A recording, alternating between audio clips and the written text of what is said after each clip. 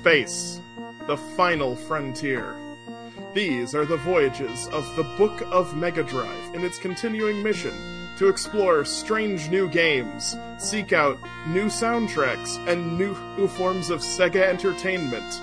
To boldly go where no podcast has gone before is Super Star Wars, the unreleased, unfinished beta for Sega Genesis. The crew beaming down with me into this deadly, dangerous, and exciting game are... Hi, it's me, Kania. I changed my name in Discord so I could be the first person on this podcast to say jizz. You're second in line now. No, I'm first in line. I'm first in line. You fucking cut in line. No, I did. Oh, that's such bullshit. I'm sorry. I renamed myself so that I put an underscore in front of my name so that it wouldn't do that, so I could be at first. No, you're number 2. Shrug is supposed to go first. Ugh, I'm an asshole again. See, I'm a stickler for the rules. What's happening?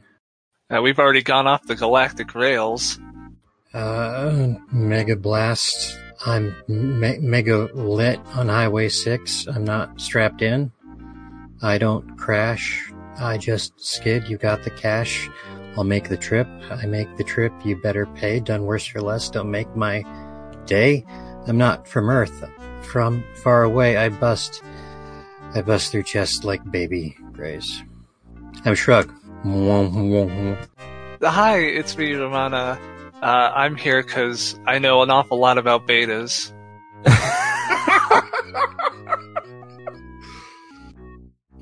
And I'm Automatic Tiger, and I'm the captain of this ship, headed for adventure to find a new romance.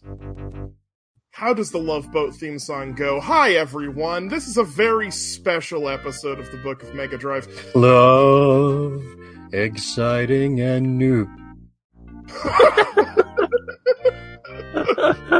Where we talk about a game that not only wasn't ever released, but wasn't even close to finished. Except on Super Nintendo, it was completely finished. Super Star Wars! Hailed by many as a very close adaptation of the movies, according to multiple reviews I have read. Although I suppose we will find out if that is actually the case as we discuss the game. I wanted to do some sort of extra bonus episodes so I could fit in a few things here and there if an episode was late, or if I wanted to celebrate something special or whatever. And so this seemed like a logical first place to start, which was talking about a game that definitely has enough content to cover a podcast, which is this game that wasn't even finished. Our mission to explore this strange new game that is a lot like another game that was slightly older and came out because it actually was finished will take us through 4 sectors: Hero's Journey, Industrial Light and Magic, Holocron, and the Death Star Zone? Yes. Just be sure not to miss my outer rim. I don't know what that means. I'm sorry. I liked it, though. So, starting us off, set course for Mark, Hero's Journey.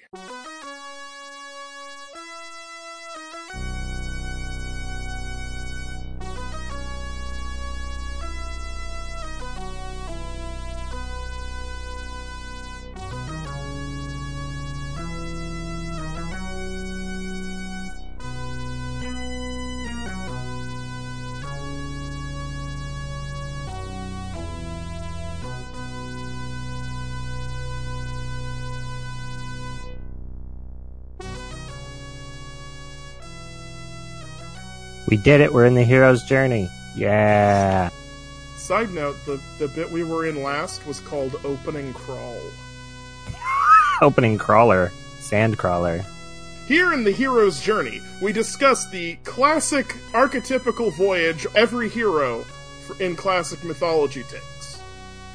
which is through one side-scrolling level, then through a vehicular level, and then to a boss level, and repeated over and over again, as written about in every culture. This is the same story every culture tells, that of the heroic action platform game. So anyway,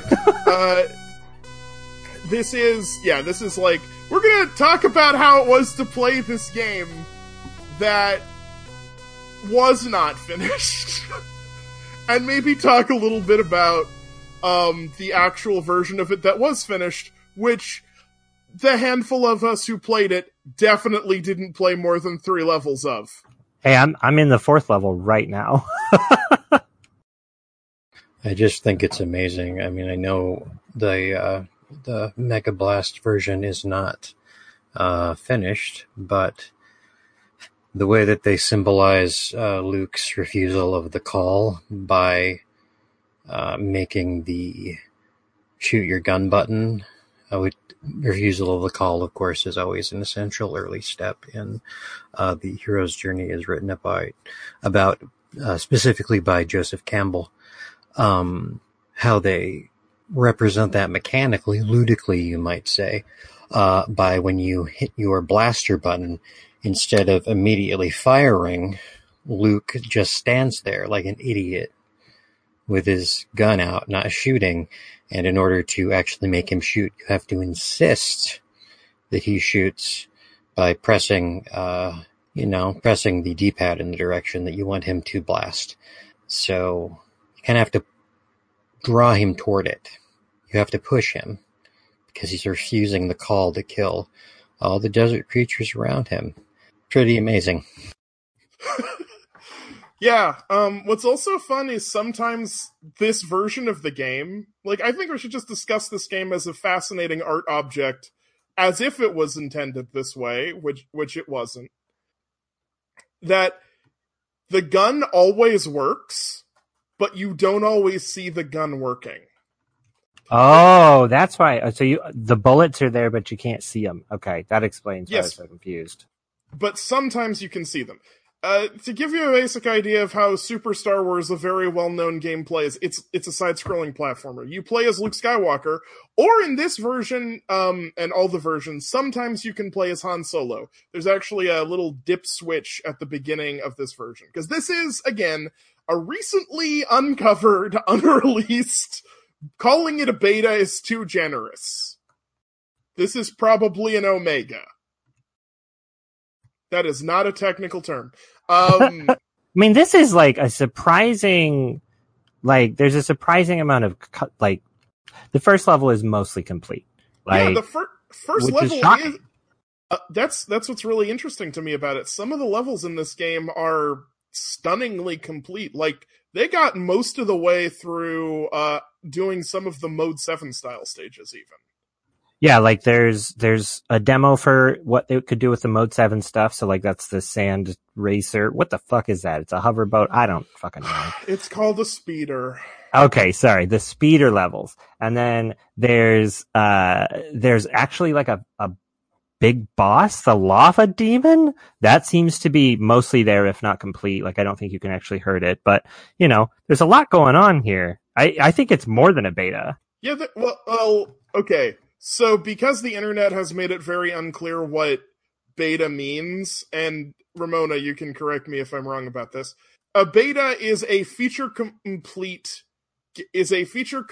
game that is ready for testing, basically. It might not be finished all the way, but it's ready for testing. Alpha is when it's only internal testing. Beta is when it moves on to secondary, semi-external testing, or even full-on external testing. So this is pre-alpha. Yeah, this game is there are some levels because when it launches, it gives you a choice of, it doesn't even have a title screen. It just says player. You can enter 1 or 2. You can choose a level to load. You can choose a cutscene to load, none of which worked for me. I actually, in order to select any of the levels, I had to or select any of the menu items, I had to unplug my controller every time I was on the menu, because otherwise it would just constantly scroll. I don't know what was going on there. So I would have to select with a D-pad and then hit enter and then plug my pad in, at which point everything would work fine. But later levels, for example, like there's a one that's like Rescue Princess Leia. You hit on that, you punch the button on that, and it just says, there's a title that says, you rescue the Princess Leia level or something. And you know, Side-scrolling Rescue Princess Leia. Side-scrolling Rescue Princess Leia, you hit A, you go back to the menu.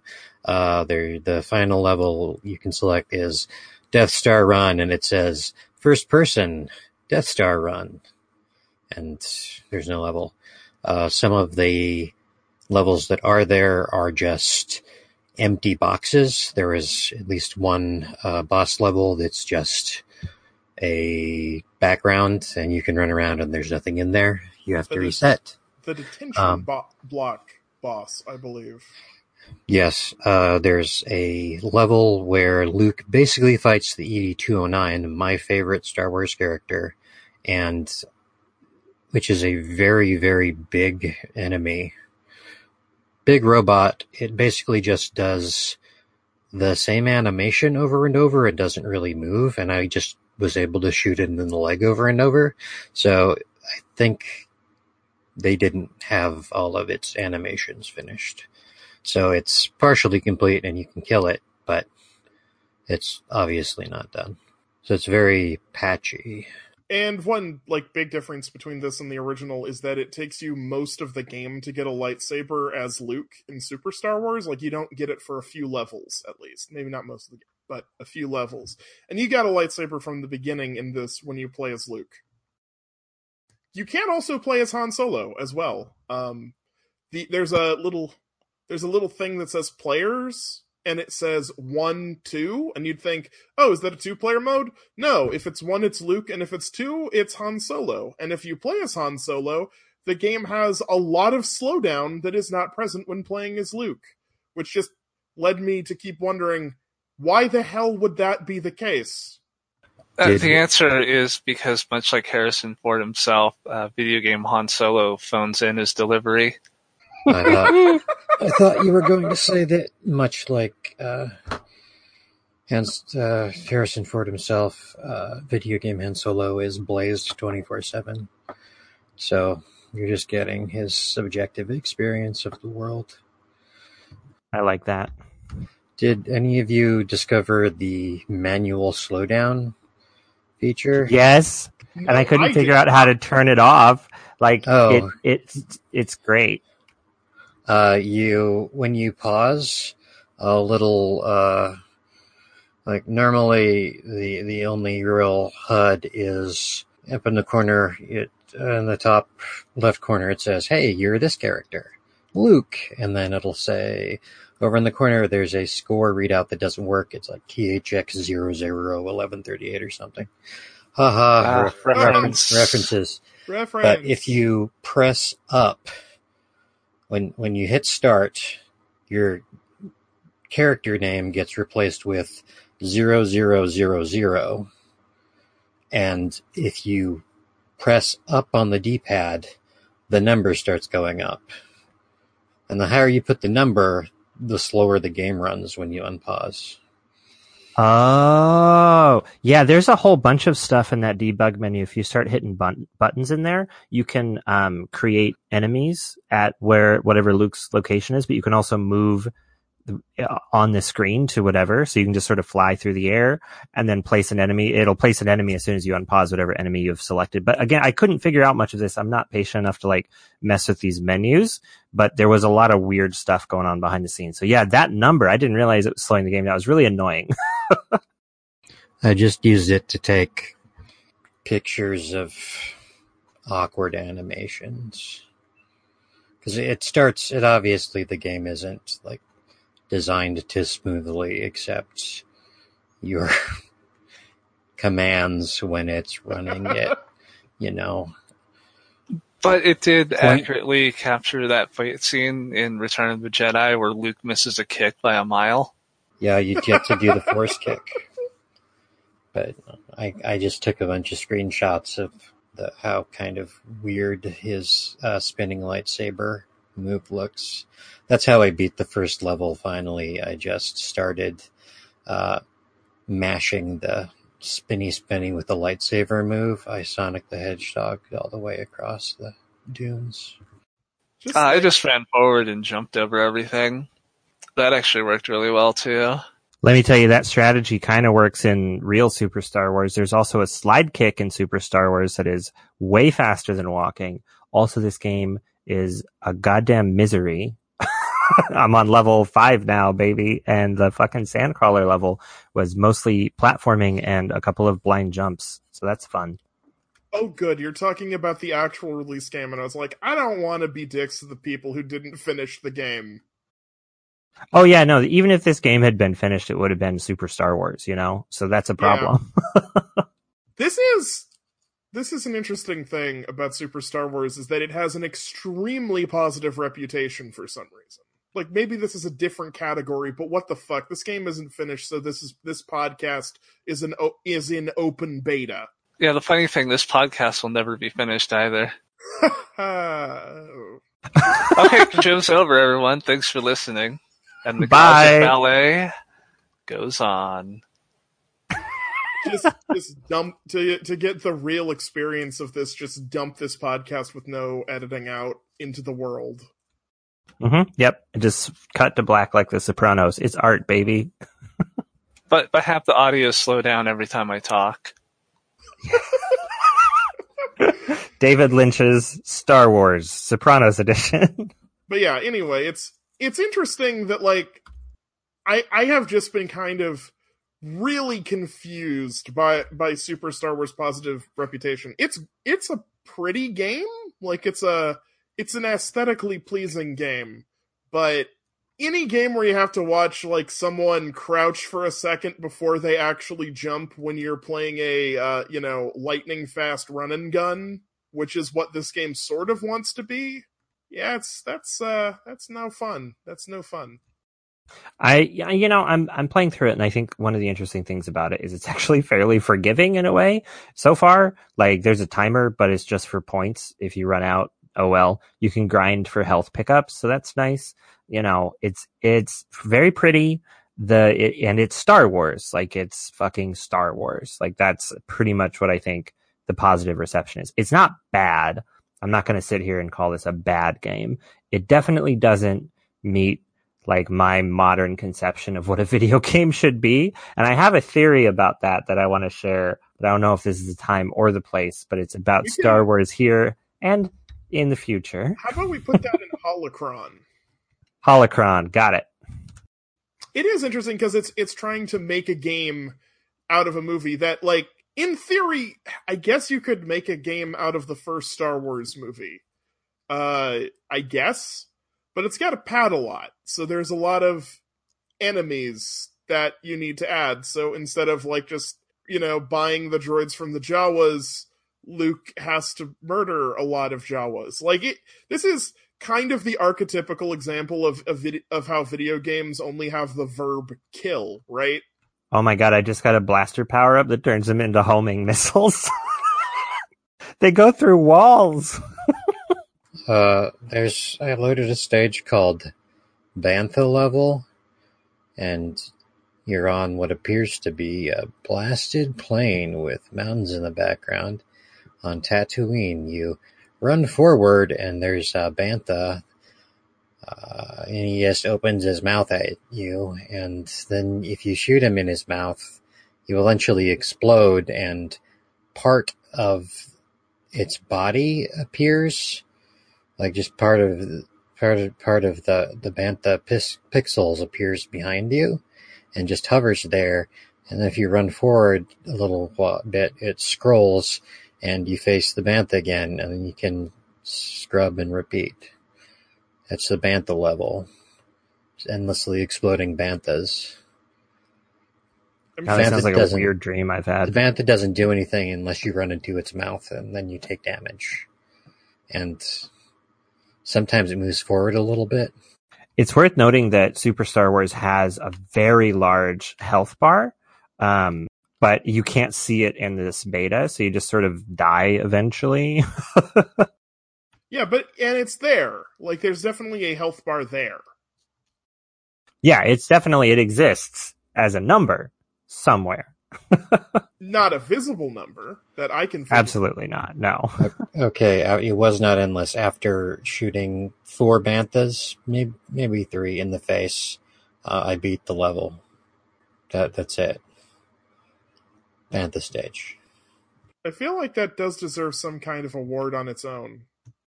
I'm sure not being able to see the life bar has something to do with The Hero's Journey by Joseph Campbell, who also thought women couldn't take the hero's journey.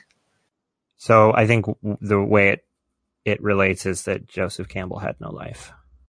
Although the game does reference his work by having the B button be the fire button, you know, as I saw Campbell say in an interview once, yeah, fire theft, yeah, first part of the hero's journey, taking the fire, just like in the Olympics. I have no idea what's going on. God, I hate Joseph Campbell. Like, not even joking. At least he wasn't a fascist like Eliade. Actually, maybe he was. I don't know. I've never looked into that. That whole group of dudes, though. All of those guys. It's good to know literally every culture on the planet has a retelling of the life of Jesus Christ and Buddha. I have so few opinions on Joseph Campbell, it's shocking. I had a college course that was just talking about Joseph Campbell for like 2 months straight. Not 2 months, 2 months straight. I once intentionally sat through a YouTube video essay where Joseph Campbell and the hero's journey was used to describe the storytelling of From Software's Bloodborne on PlayStation 4. That is... That's misery. That's the Dark Souls of YouTube videos. It's a Bloodborne. Okay. Any other wacky weirdness about the... Like, we can... There's going to be more wacky weirdness, but like, yeah. So it's an unfinished run and gun for the most part. Yeah, like, what else is unfinished? There's only 3 songs? Oh, yeah, 2 songs. Yeah, half the levels use the Cantina music. Because someone at the development team was definitely a big fan of Jizz. What? Is that an industrial... That sounds like sound. Industrial Light and Magic, baby. Yeah, that sounds like we need to go to Industrial Light and Magic.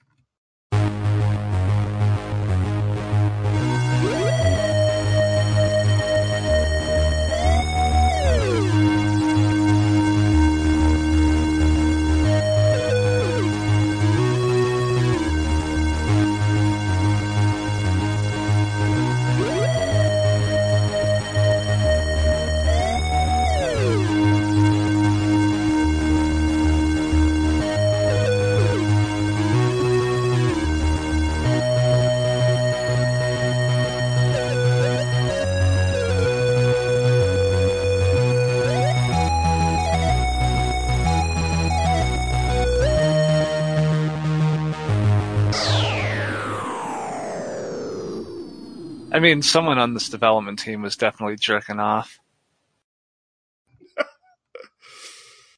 A secret. Oh, shit. I found a secret in Super Star Wars. Hold on. Quick intro. We are in the Industrial Light and Magic Zone, where we discuss all of the cutting-edge multimedia effects pioneered by Super Star Wars, I guess. That's not true. It's sound and music and visuals, and I'm going to use this for some extra details. So for a game that isn't finished and basically copied all of its graphics from a version of a game on a completely different system, this game looks okay. Yeah, like all of the enemies that jump out at you from behind the fucking sand rocks and like multiply the scorpions and the goddamn gremlins from the movie Gremlins. Like, they look great. I hate all of them. The lightsaber beam looks like it's made out of PVC pipe, but it might not be finished yet. To be fair, in some shots in the original Star Wars, the lightsaber doesn't look blue, it looks white because of the way they filmed it. So that, I think, is a creative choice referencing that, and definitely not a matter of a different palette system between Super Nintendo and Sega Genesis. I think it's probably a reference to the few shots where the rotoscope artist missed it, and you just see that little, like, bit of vibrating reflective tape they had standing in for it. I want to know why I can't get past this fucking laser barrier. Luke Skywalker looks like Guybrush Threepwood was my first observation. And I was like, why does Guybrush Threepwood have a fucking sword? That was my major observation from the graphics of this game. Could it be that LucasArts made both games? No. This is impossible. They actually impossible. Didn't into that. Well, luckily I did not spend more than $20 on this computer game. I knew you could make that into something. I never want to hear the fucking Cantina song in this super farty rendition ever again. I hate it. This is the kind of music that made me think the FM chip sucks. It doesn't. FM synth doesn't suck. But these songs kind of do. I bet it used gems, and not in the good way that Kurt Harlan uses gems. So, could you talk about gems a bit? Because I feel like we've had a lot of episodes where we reference gems, but we don't really talk about what it is very much. And we might as well use this episode for something of worth to somebody. Yeah, I think I talked about it when we were talking about Nightmare Circus, like when I wasn't talking about the Insane Clown Posse. Yeah, anyway, so gems. It was a sound driver that was developed for American developers who needed help figuring out how to program sounds for the Sega Genesis. And it could be used well. There were a few games where that was the case, but for the most part, developers either did not know how or want to replace the default samples that the program came with, which sounded like shit and were only there as examples. So there's a reason why a lot of like Sega Genesis games have this reputation of like, oh, it all sounds like a bunch of diarrhea, and that's just because like developers were trying to make songs with these terrible samples. That's why like there's so many Japanese games on the Mega Drive that sound infinitely better than a lot of American games because they made their own sound drivers and had like people who like knew what they were doing. So gems, it tends to, and deservedly so, have a very bad reputation. One might say gems is outrageous, but not in a good way. It's definitely not a diamond in a rough. It's like a piece of fool's gold in a litter box. The worst kind of prospecting is just panning for fool's gold in a cat box. Since there's so little music and basically the graphics are, it looks like Super Star Wars, which I guess we could describe, but I kind of have this weird feeling we might come back to Super Star Wars on the actual, SNES Exploration Squad someday. God, no, please. Hey, it's better than doing Funetaro twice. Or once. I'm not going to say yeah, anymore. wink. Wink? Wink. Wink? Why not talk about it here? This game takes some creative liberties with the sort of stuff you see in Star Wars. It basically decides you need to kill everything in the original movies, and even then, it doesn't have enough stuff to kill. That's because Han shot first, so there was nothing left for Luke to take care of. Yeah, I know a couple things about Star Wars. Just because I watch sports and I'm not a nerd doesn't mean I don't know anything about Star Wars. McClunky. That's all I know. Oh my god. Oh my god. I hate this. Wow, there's a lot going on in this game. Oh, my health sword is getting huge. My health sword is huge right now. Look, this game. Okay, I'm gonna put a screenshot, and someone needs to tell me if this is a monster that was in Star Wars when I wasn't looking. This is perfect because I can explain what you're seeing. Well, my computer's frozen. What the fuck? Hold on. But yeah, there's a number of things that I've tried to actually find origins for, and tragically few. Like, there's some that have really obvious origins in the movie, but I was kind of hoping, like, maybe this is from some kind of piece of Ralph McQuarrie concept art, but most of it isn't. What is that? It's got a big exposed brain. It's got 4 arms. It's green. It's got big teeth. It looks like nothing I've ever seen in Star Wars, personally. Probably a reference to Spaceballs. It's got that Innsmouth look, in my opinion. It does. I have no idea what the hell that thing is. I never expected to stump you on a Star Wars thing. Yes. No, this game is just, yeah, it is to me, the very, like, platonic ideal of the misguided video game adaptation. Like, it's very, like you said, they add a bunch of stuff to kill. They add mazes and platforming challenges that weren't there. And, you know, you'd think a Jedi would be perfect for this. Like, he can jump real high and he's got a sword and shit, but you don't have a sword, and the jumping is miserable because it's so fast, but, like, you can't see very much. So you're not necessarily making leaps of faith, but they're very close to that. It's just, I don't know. The whole, I'm still playing it. Like, I'm pushing through it. And, like, interestingly, it's not as hard as, like, the reputation around Super Star Wars is that it's this, like, fucking brutal, difficult game. And I think the later ones are, but this first one, not so much. Also, the progressive blaster upgrades are progressively making them worse. When they were homing missiles, definitely the best. Then they turned into bouncing explodo bombs, but those don't go through walls or track. And now they are at these weird wave blaster things that don't explode and also don't bounce. So I don't understand what's happening. I'm guessing it does more damage, but come on. I want to clarify that the thing you were talking about, which is a green, honest to God, closest thing I can think of is it looks like if you combined Kraid from Super Metroid with the Merida boss from Super Metroid, like the weird fish thing, and then made it small. And that thing is called a Spit-A-Pillar. It's called a what? A Spit-A-Pillar. George Lucas, you've struck gold again. Well, now it's a fucking Dedikiller. See, he really should have gone all in with the whole video game design thing. They're not leaps of faith, Kenya. They're leaps of the Force. God damn it. This game had just had its first instant death pit, which was infuriating because you have this super long health bar that can last through, like, tons and tons of damage. And then I just fell in some lava, which was, by the way, at the bottom of a screen I couldn't fucking see, and I died. And I'm glad I'm abusing save states. You know what? I take it back. This game, I was like, oh, it's not that hard. This game is too hard. Fuck this game.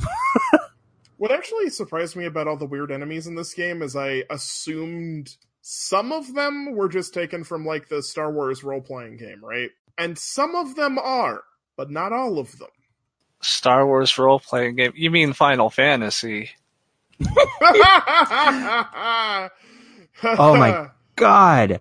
This lava's instant kill, and now I'm doing these extremely hard platforming challenges, and you get pushed off of platforms. God. This game. Okay, yeah, fuck this game. Anyway, I think we've talked about the industrial light and magic of this game. At least that's as much as we're probably going to. This is an in-depth episode. Doot doot doot doot doot doot doot doot doot doot doot doot doot. On to the next zone. We've uncovered a holocron.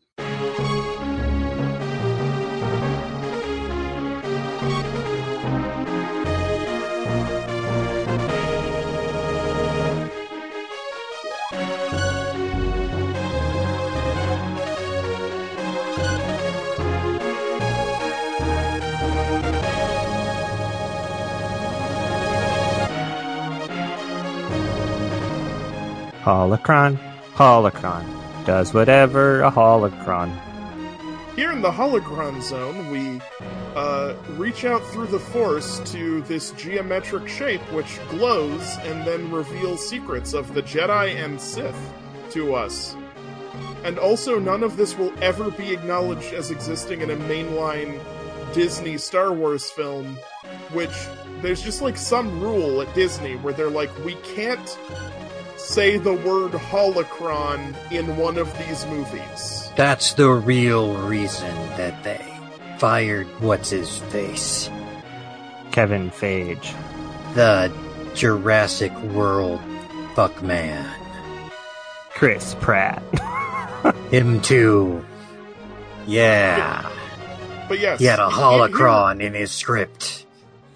Justice for the guy that made bad movies, but maybe Star Wars would have been good.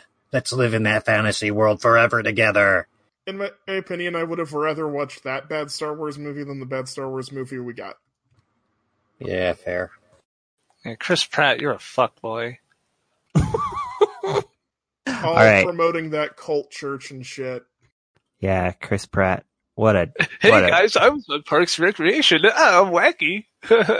Gays. Ooh. more like Chris shat his pants. Ah, another good one. A patented Kania zinger. Anyway, the Holocron Zone is where we talk about peripheral stuff to the game, like its development history, stuff relating to the game, maybe reviews, maybe articles. If it's based on a piece of media, the piece of media. And yeah, this is probably basically the cast. So, this bad boy, the Super Star Wars prototype, was actually just uncovered by The Hidden Palace this year, I think in association with the Cutting Room Floor. Because as happens sometimes, there are mysterious cartridges, either in the possession of original developers or, at some antique shop or something, where people will find a cartridge with a reprogrammable ROM chip, and it was programmed to a version of an unfinished game. And they found it, and they uploaded it to the internet, and they disseminated it across the internet.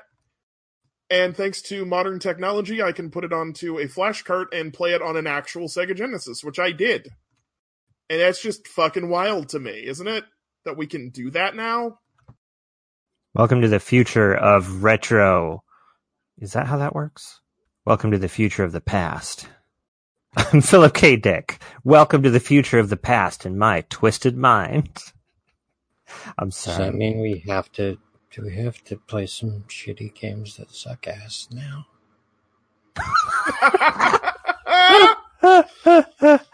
Okay, I've been sitting on this theory since actually before you even mentioned doing this cast, because I was thinking about something else and it occurred to me, and this is the perfect venue for me spouting my dumb bullshit, so be prepared. Go ahead, I have some too. Yeah, cool. All right, so Super Star Wars is like the epitome of the Super Nintendo era, like movie to game adaptation. It's very literal in what it wants you to do, in terms of let's reenact what happens in the movie.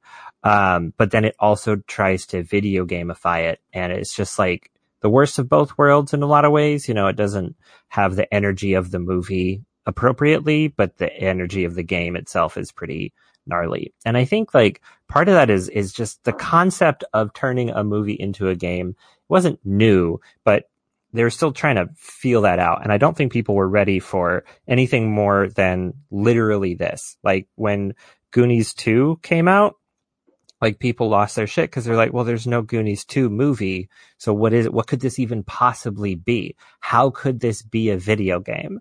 So, if you made Star Wars and it was like about, Boba Fett's adventures in the Sarlacc ball pit or whatever, like that's beyond the ken of mortals at that time.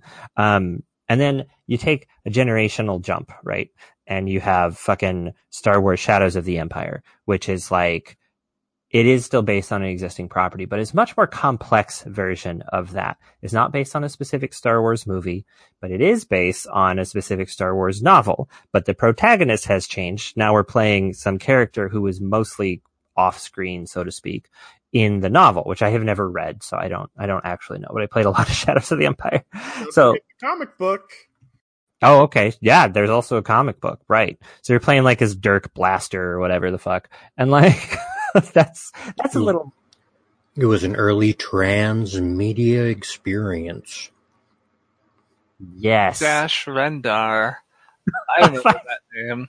I never played Shadows of the Empire. I remember falling for the hype, but I did not have a Nintendo 64 because I was smart and got a PlayStation. That was the correct move, except for this one game, which I still insist is a bizarre thing. It's really great. It's interesting, but like if you had PlayStation, you could play Dark Forces, where you could play the character who is literally the same character as Dash Rendar, but better, Kyle Katarn. Or Yes. you can play Star Wars Masters of Terras Kasai, which was Tekken, but with Star Wars. It's Terrace Cassie. God damn it. It's been pronounced in an official Star Wars movie now by the lady that murdered all those people with her dragons. And I will not have you come on to this cast with your bare face hanging out and pronounce it Terrace Alright, sorry, Terras Kasi. Anyway, I I have don't even know if that's how issues. she says it.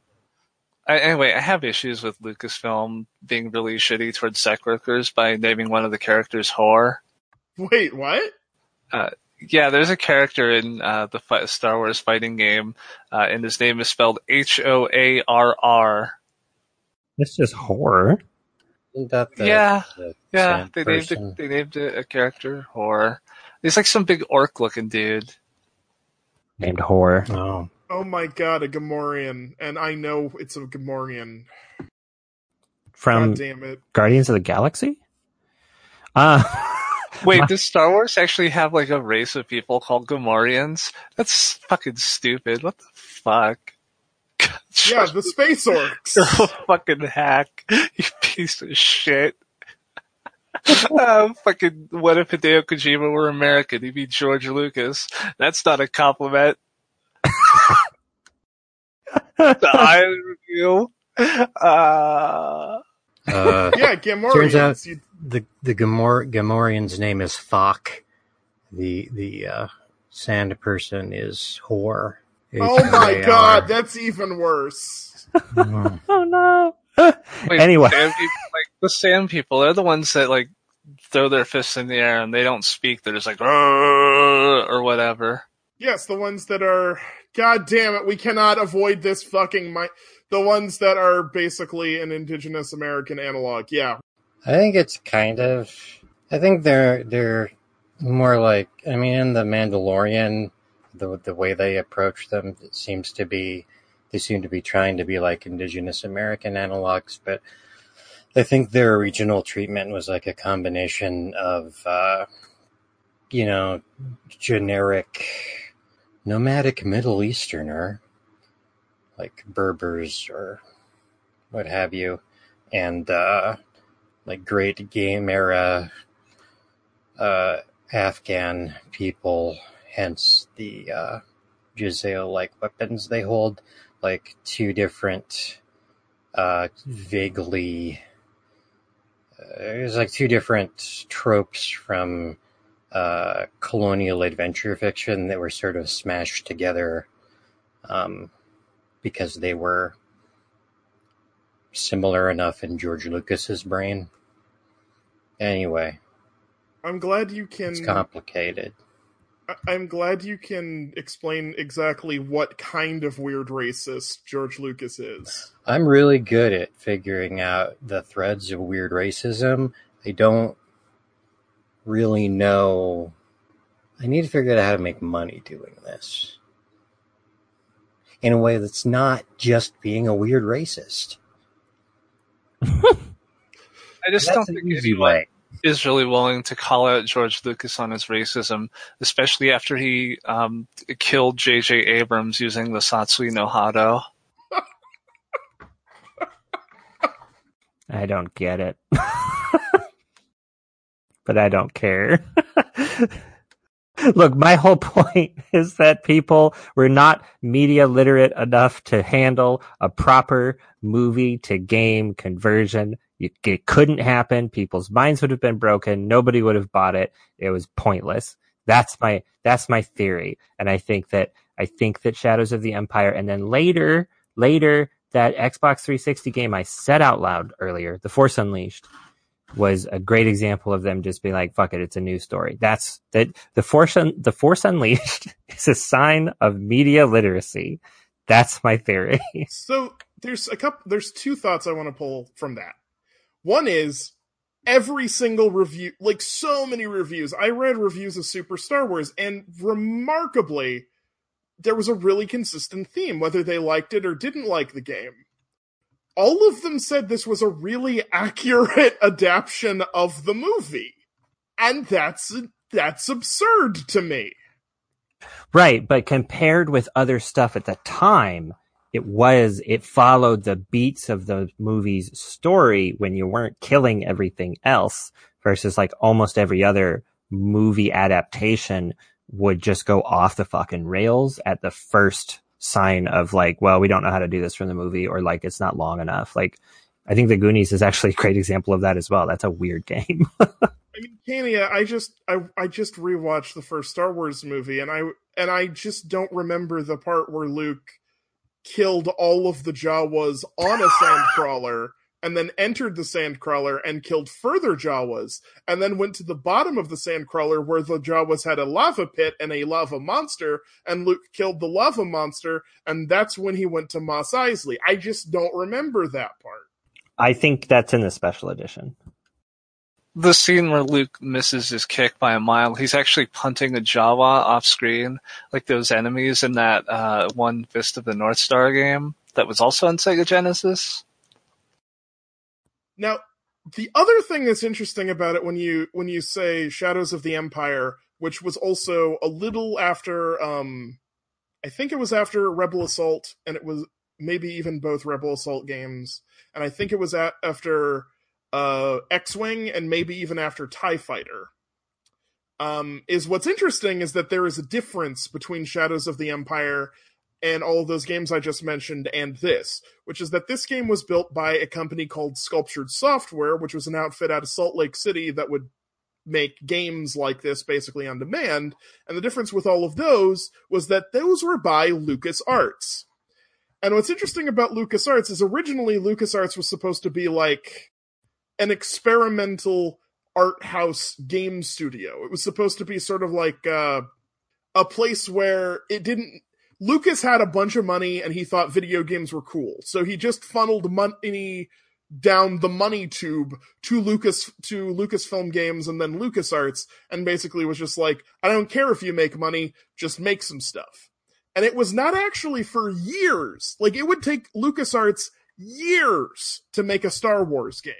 And what they did way before they made any Star Wars games was they started experimenting with telling stories in video games. And so once they started getting into Star Wars games, their first thought was, well, why don't we take our writing acumen and bring this to Star Wars games? So, wait, which was the game that they made first? I cannot remember off the top of my head. It was either X-Wing or Rebel Assault. Oh yeah, and neither of which I've played. And I think so. Wait a minute. So Star Wars: Shadows of the Empire was not made by LucasArts. No, it was. Oh, it was. Okay, interesting. So yeah, so that's kind of an interesting point as well. I think my larger theory really rests on a lot of. Yeah. Just guessing. No, I agree. No, I agree with you. No, I'm just illustrating why I think that's the case. LucasArts is an interesting game company because they were actually really influential as a game company. It wasn't just that it was Star Wars, right? Right. I mean, because they did do Monkey Island and all of those adventure games. They did the Indiana Jones game, right? The one that's not a fucked up platformer. Yeah. Which I have heard is very good. Also, Fate of Atlantis rules. Did Sculptured Software make the god awful Indiana Jones game on the Super Nintendo? Because I feel like it has very much in common with Super Star Wars. That was Factor 5 somehow. What the fuck? They're so Yes, similar. Yes, what's interesting is Factor 5 would then go on to do kind of this sort of conception of let's take scenes from the movie and turn it into a video game, and completely hit it out of the fucking park with the Rogue Squadron games. Ooh, I do love those games. Yeah. So yeah, in any case, I think that like I'm a big fan of watching people's media literacy get better, which I think that is one of the things people don't talk about with the Marvel movies very much, is that the reason that those are so popular is partially because, yes, they are pretty much rote movies right now, but if you had put those out 30 years ago, they would have been fucking, which, oh my God, that's 1990. Let's say 40 years ago? Jesus. Yeah. People wouldn't have been able to follow them, you know? I think we might be hurtling up to 50 with Star Wars, actually. Oh, Jesus. Anyway, it's interesting. I want to, if I was going to take a class at a college, which, you know, I think if I set foot on a college at this point, I would light on fire or something, but it'd be something about media literacy. I don't know. It's just fucking interesting. Star Wars is 43 years old. Almost 44. Wow. Vultured Software, they made terrible arcade ports and a bunch of really shitty wrestling games that sold millions of copies because we were all young and stupid and didn't know better. Oh, Indiana Jones Greatest Adventures uses the same engine as the Super Star Wars series. So it uses the same engine but developed by different people. That's fucking weird. Okay, so that explains why it's extremely similar but slightly worse. Oh, it is definitely worse. Like, I couldn't see, like, Super Star Wars, like, I could see myself, if I was a kid in 1992, playing this game and saying, this is fun, I'm having a good time. I don't really think I could see that with Indiana Jones Greatest Adventures. No, it wasn't fun even when I got it, when it kind of first came out, so. Yep. Oh, right, that actually happened. Like, that's not a hypothetical, we can test that. Yeah, I played enough of, I probably put like 5 or 6 hours into it, and I never got past like, I think the 5th level or something. It was horrible. Anyway, go listen to that podcast, episode XX. I don't remember. I'm not on it anyway, but go listen to that episode of Sn Exploration. I have important news about Tusken Raider Horror, aka Whore. His Wikipedia page is kind of weird. It is not formatted in the usual canon or legends way. I don't think anyone's really giving it much tender loving care, but in the early life section of his biography, let's see, the Ruhr clan captured a human named Shmi Skywalker Lars. Soon after, the Jedi Knight Anakin Skywalker came to rescue his captive mother, and upon seeing her dying in his arms, ended up slaughtering the whole village in a fit of rage. Hor was the sole survivor of the carnage because he had been away bonding with his bantha at the time. So, this fighting game character, known as Hor, is the only survivor from the village that was massacred by Anakin Skywalker. I desperately need to know where this information is from, because that game was definitely before the prequels. This is really Sources: Insider, Be the Jedi, New LucasArts Games, The Complete Star Wars Encyclopedia, Star Wars, Barely Tolerable Alien Henchmen of the Empire Part 2 on StarWars.com. So it may just be like somebody wrote a colorful article about him at some point that gave a bunch of life details. But it did appear on StarWars.com, so... Fascinating. I think this game was actually influential to at least one piece of later Star Wars media, and it's kind of weird that it is. So, warning, I'm going to spoil the events of the second episode of The Mandalorian. Oh no, I was going to watch that show. It kind of rules, but it's dumb as shit. That's why I like it. I also just don't care about spoilers at all. You can Whoever spoil. designed that fight scene that used, no one's going to do that shit with fucking tongs, blacksmith tongs, if they've ever actually. So, in the second episode, the main character's ship is, like, disassembled by Jawas. And he gets angry, and he chases after the Jawas, and the Jawa level of Super Star Wars happens on screen. Yeah. Like, the It bit where does. Luke in Super Star Wars, like, just attacks all these Jawas on a sandcrawler that's rolling forward, and, like, he's jumping all over the place and killing all these Jawas who are all shooting at him. That just happens in The Mandalorian. That's pretty awesome, actually. It's pretty awesome. I do kind of want to see it. If I had more time for like vaguely trashy TV, I probably would watch it. It's just the popcorniest TV ever. It has absolutely no pretensions, and that's what's great about it. It is just some fuck up who dresses like Boba Fett and constantly screws up shit, goes from planet to planet, having weird laser fights, and that's the show.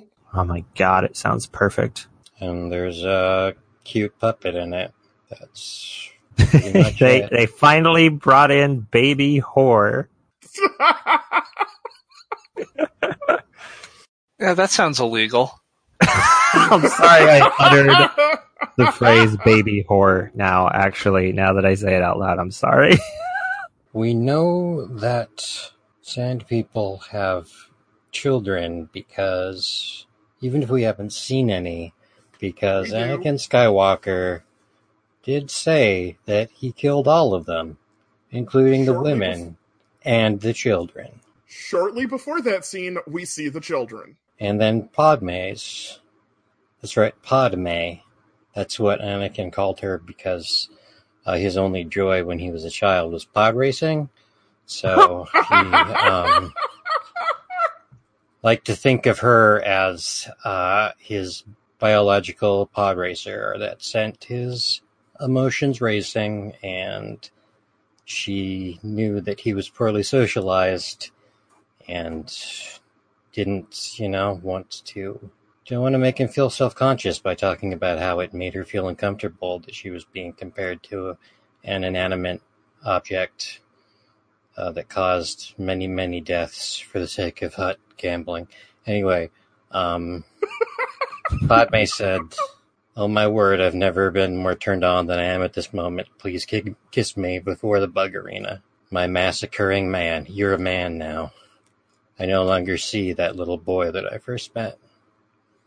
I only see a strong and powerful killer. The strongest killer in all the galaxy. I want your powerful Jedi babies inside of me." God, remember the scene where he's like, the problem with democracy is people can vote wrong, and that's why fascism's great? Oh, Annie, you say the darndest thing sometimes. Ha ha ha. Opposites attract, strong student activists, people into democracy, and kids who want to be fascists when they grow If up. only I could make everybody do everything I want. I'm gonna go do a big murder now.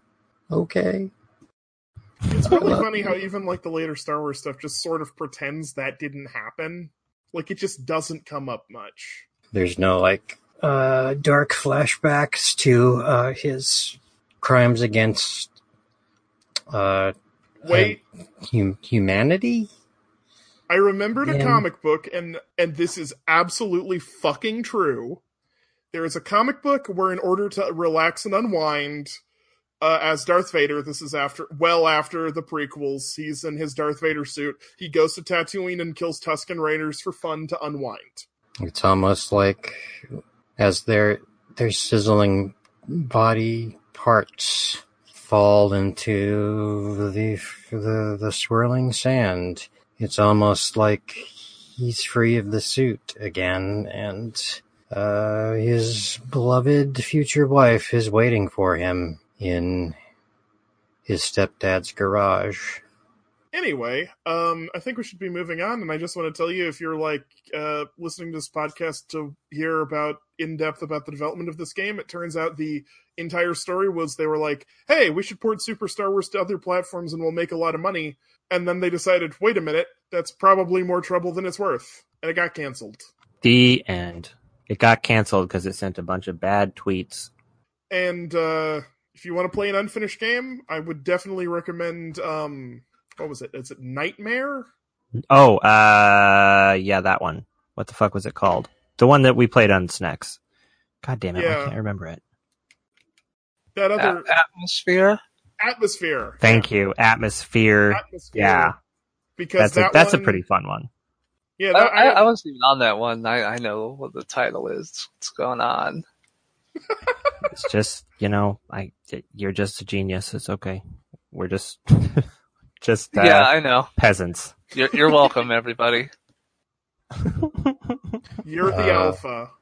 The YouTube channel that I've never watched one of their videos, but I think they're very popular, has 2 separate videos released 8 months apart. Well, the first one was in December 21st, 2016, the second in August 11th, 2017. How Darth Vader returned to Tatooine and slaughtered the Tusken Raiders, 4 minutes, 38 seconds. How Darth Vader returned to kill the Tusken Raiders, canon, 3 minutes, 50 seconds. I know it's hard to stay on that grind and keep churning out content, but did I really need 2 videos?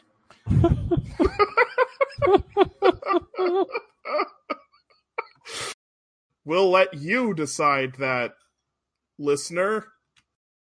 And you'll have to ponder that after we move out of the Holocron Zone into the Death Star Zone.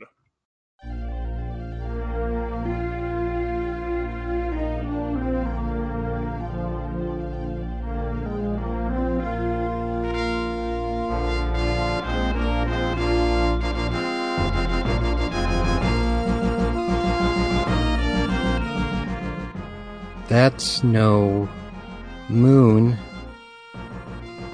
That's our opinions on this game, which we're doing because I couldn't think of a better way of doing this. That's right, here in the Death Star Zone, much like we explode the Death Star with our opinions. We thrust our opinions into the, what is it? Thermal Event. exhaust port. Yeah, thermal exhaust port of the Death Star that is your ears. Your head. Your head's the Death Star, your ears are the thermal exhaust port, and our opinions are X-Wing missiles or whatever. Our photon torpedoes. Yeah, photon torpedoes, that's right. Photon torpedoes? I watched the movie last night and I can't remember. It's definitely photon torpedoes. Or phasers. Yeah, phasers. Definitely. You shoot the phaser into the thermal exhaust port. Mm-hmm. It sounds like this podcast is getting off topic, so I'll just say, stay on target. Stay on target. Anyway, here in the Death Star Zone, we explode it with our opinions by... I guess we're scoring this unfinished game? Yes, absolutely. Yes! We are doing the least critically acceptable thing of playing an unfinished game never intended for release that super was not finished. And we're scoring it on a standardized scale of 1 to 7 unfinished lava monster bosses. I like it.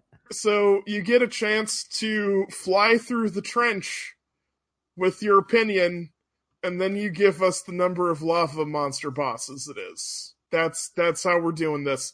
So let's get this StarCraft out of dry dock, shall we?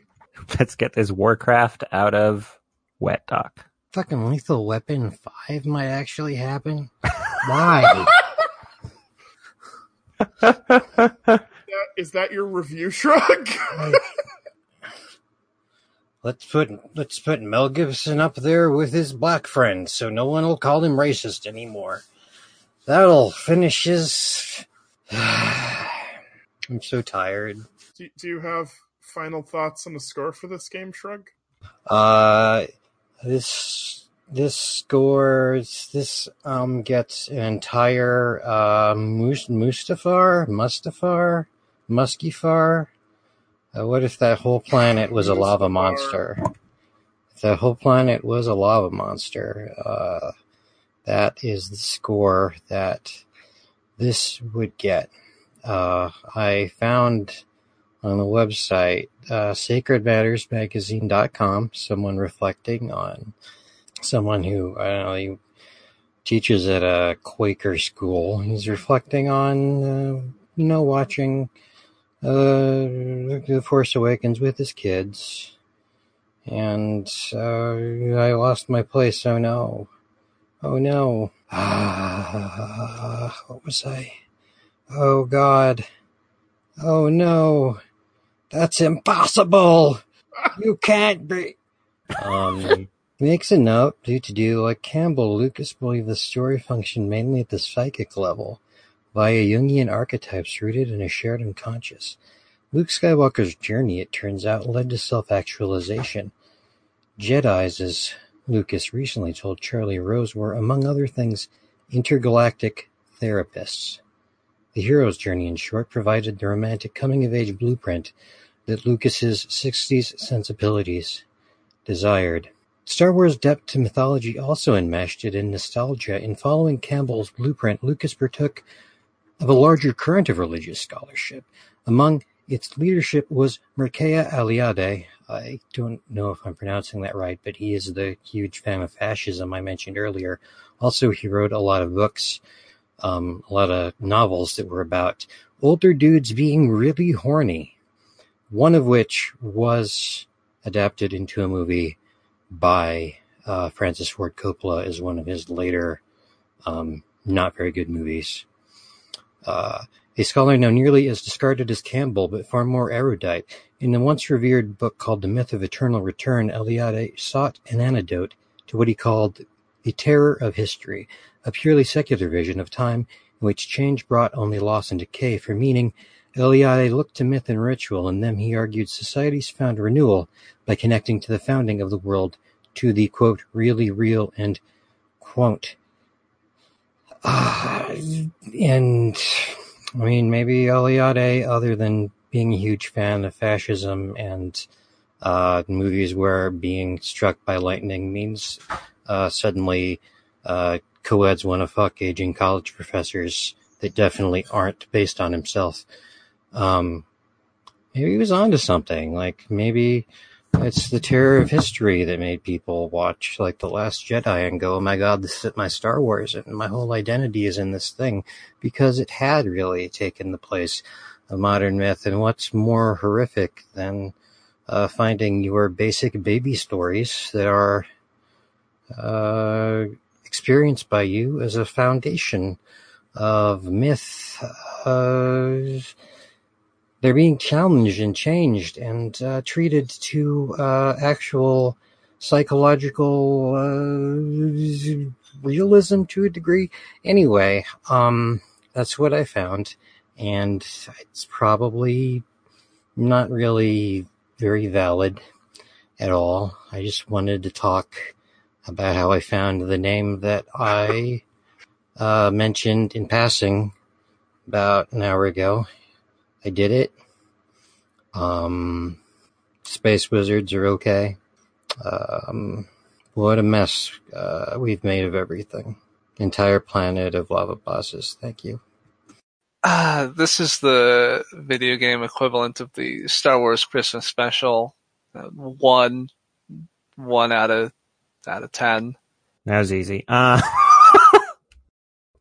I'm still playing Super Star Wars, and it's miserable. I don't know, it's an unfinished game. I give it 1138 out of 7 Death Stars? Is that what we're doing? Death Stars. This very successful segment. I'm trying to think of any closing remarks other than I haven't watched a lot of Star Wars. I've watched all the main movies. I just rewatched. No, that's not true. I haven't seen the newest one yet, so I'm not even caught up on that. I watched the middle one, The Last Jedi, and it was pretty good. I thought as a film in and of itself, it was lacking, but as a Star Wars film, it was remarkable, which I guess says a lot about what I think of Star Wars, especially the first one of this trilogy that's just coming out. So yeah, that's my feelings on that. This game is very much a remnant of when we thought video games had to look exactly like the movies they were being released to support, and also had to feature the same plot, and also had to feature way too many enemies. I can't think of, do they make movie tie-in games on consoles anymore? It's probably all on your phone now. The kids these days, all they do is look at their phones. You know, back in my day, we played Super Nintendo games, and then our fathers told us to turn down that damn noise. We got a kind of concurrent one for Rise of Skywalker, but it had nothing to do with the movie. It was just a release date synergy. Yeah, horny for that release date synergy. So anyway, it's all new video games are gacha games. I'm old, and I prefer Super Star Wars to modern games, which makes me a monster at the end. So, how does one review a game that cannot be fairly reviewed at all? And reviewing it serves no function, no purpose. I think you're talking yourself out of this. Well, here, I'll explain it to you. This is actually a finished game. This game was completed and released in retail. The Jedi Mind Trick, come on, you're supposed to repeat it. God, The game was completed and was released at retail. Clearly my Uncle Ben needs to teach me a lot more. With great force comes great responsibility, after all. Did you know that residents of New Donk City are called New Donkers? Anyway, sorry, thank you. Moving on from that. Nude honkers? Do you think any of them have ever read Hog? So here's what I'm giving. I'm giving it 7 out of 7 lava monster bosses for the experience of how easy it was to find the ROM on the Hidden Palace's excellent website. It was very easy to find. It was very easy to download. It was very easy to find the almost non-existent trivia about this game. Their website's very good. They seem to be okay. I haven't heard anything bad about these people. Hopefully that will stay true. It's video games, so who knows? And yeah, this game sure was unfinished, but I sure had a lot of fun clowning around in it, so I'm just giving it 7, because why not? 7's a nice number. Mario gave Luigi a copy of Hog for International Brother Day. Anyway, Star Wars. now that we all definitely have a clear idea about what that segment was about, including me, I want to thank you for listening to the podcast, and I want to know from my intrepid crew exploring this sector and meeting and interacting with the glowing cloud monster that's also but a child, even if it's been around for thousands of years for us. I'm trying to bring it back to the Star Trek joke from the beginning of the episode. If you want to be found online and want to promote some shit, where can you be found? And what shit do you want to promote? I explore strange worlds and old civilizations, mostly. Shrug on the Select Button forums, at Shrugopolis on Twitter. I don't tweet that much. Sometimes I make a joke. Sometimes I am a joke.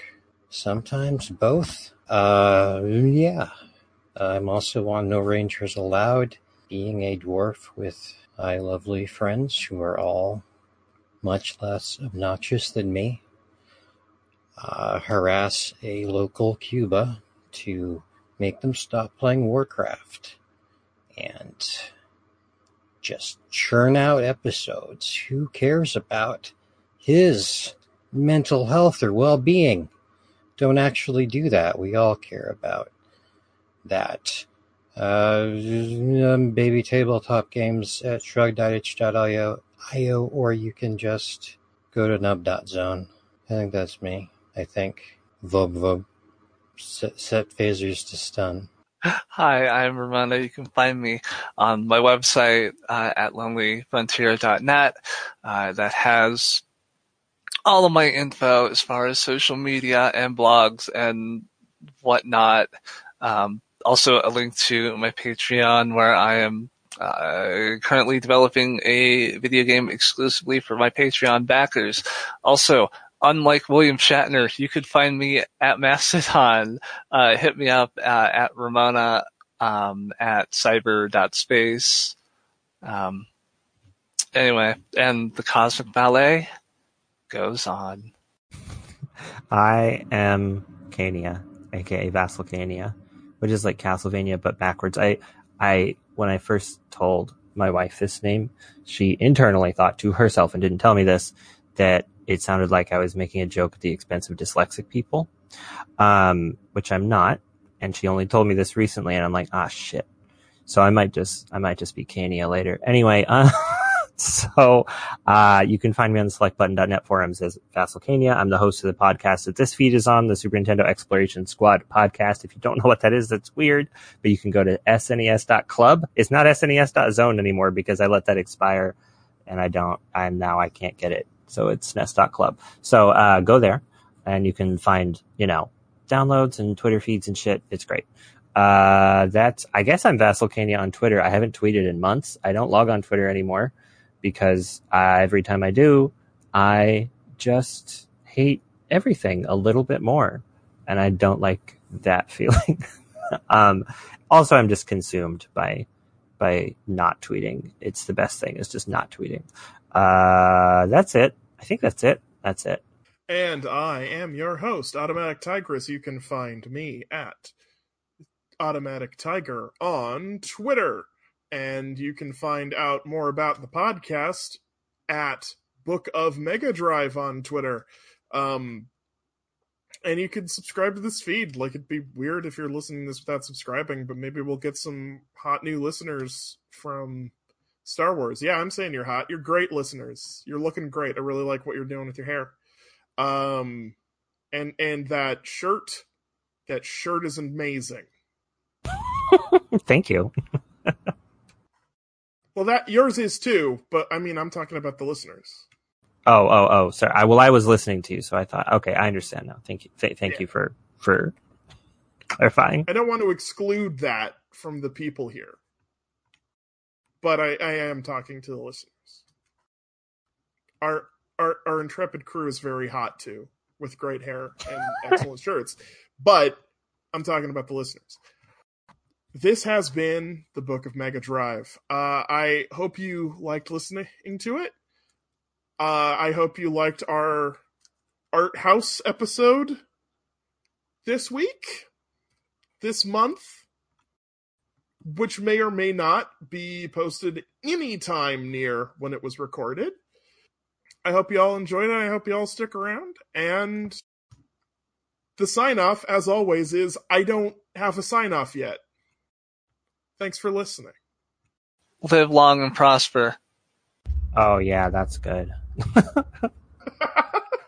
Peace and long life. Spaceballs.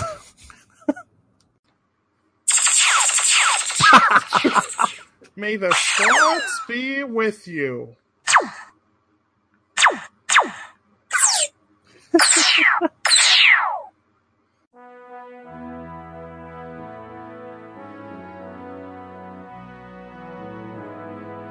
Oh shit, that's right. I forgot I was going to make a joke about playing X-Wing versus Street Fighter. I forgot. The soundtrack to the Phantom Menace prior to the movie being released. I remember this because one of the tracks is Qui-Gon's Noble End. I'm like, oh, okay. Maybe it was just a tribute to his ass. Liam Neeson is definitely going to survive in this movie. It's just Yoda's going to give a speech about how great his butt is and how it elevates the Jedi Order to have Liam Neeson's ass.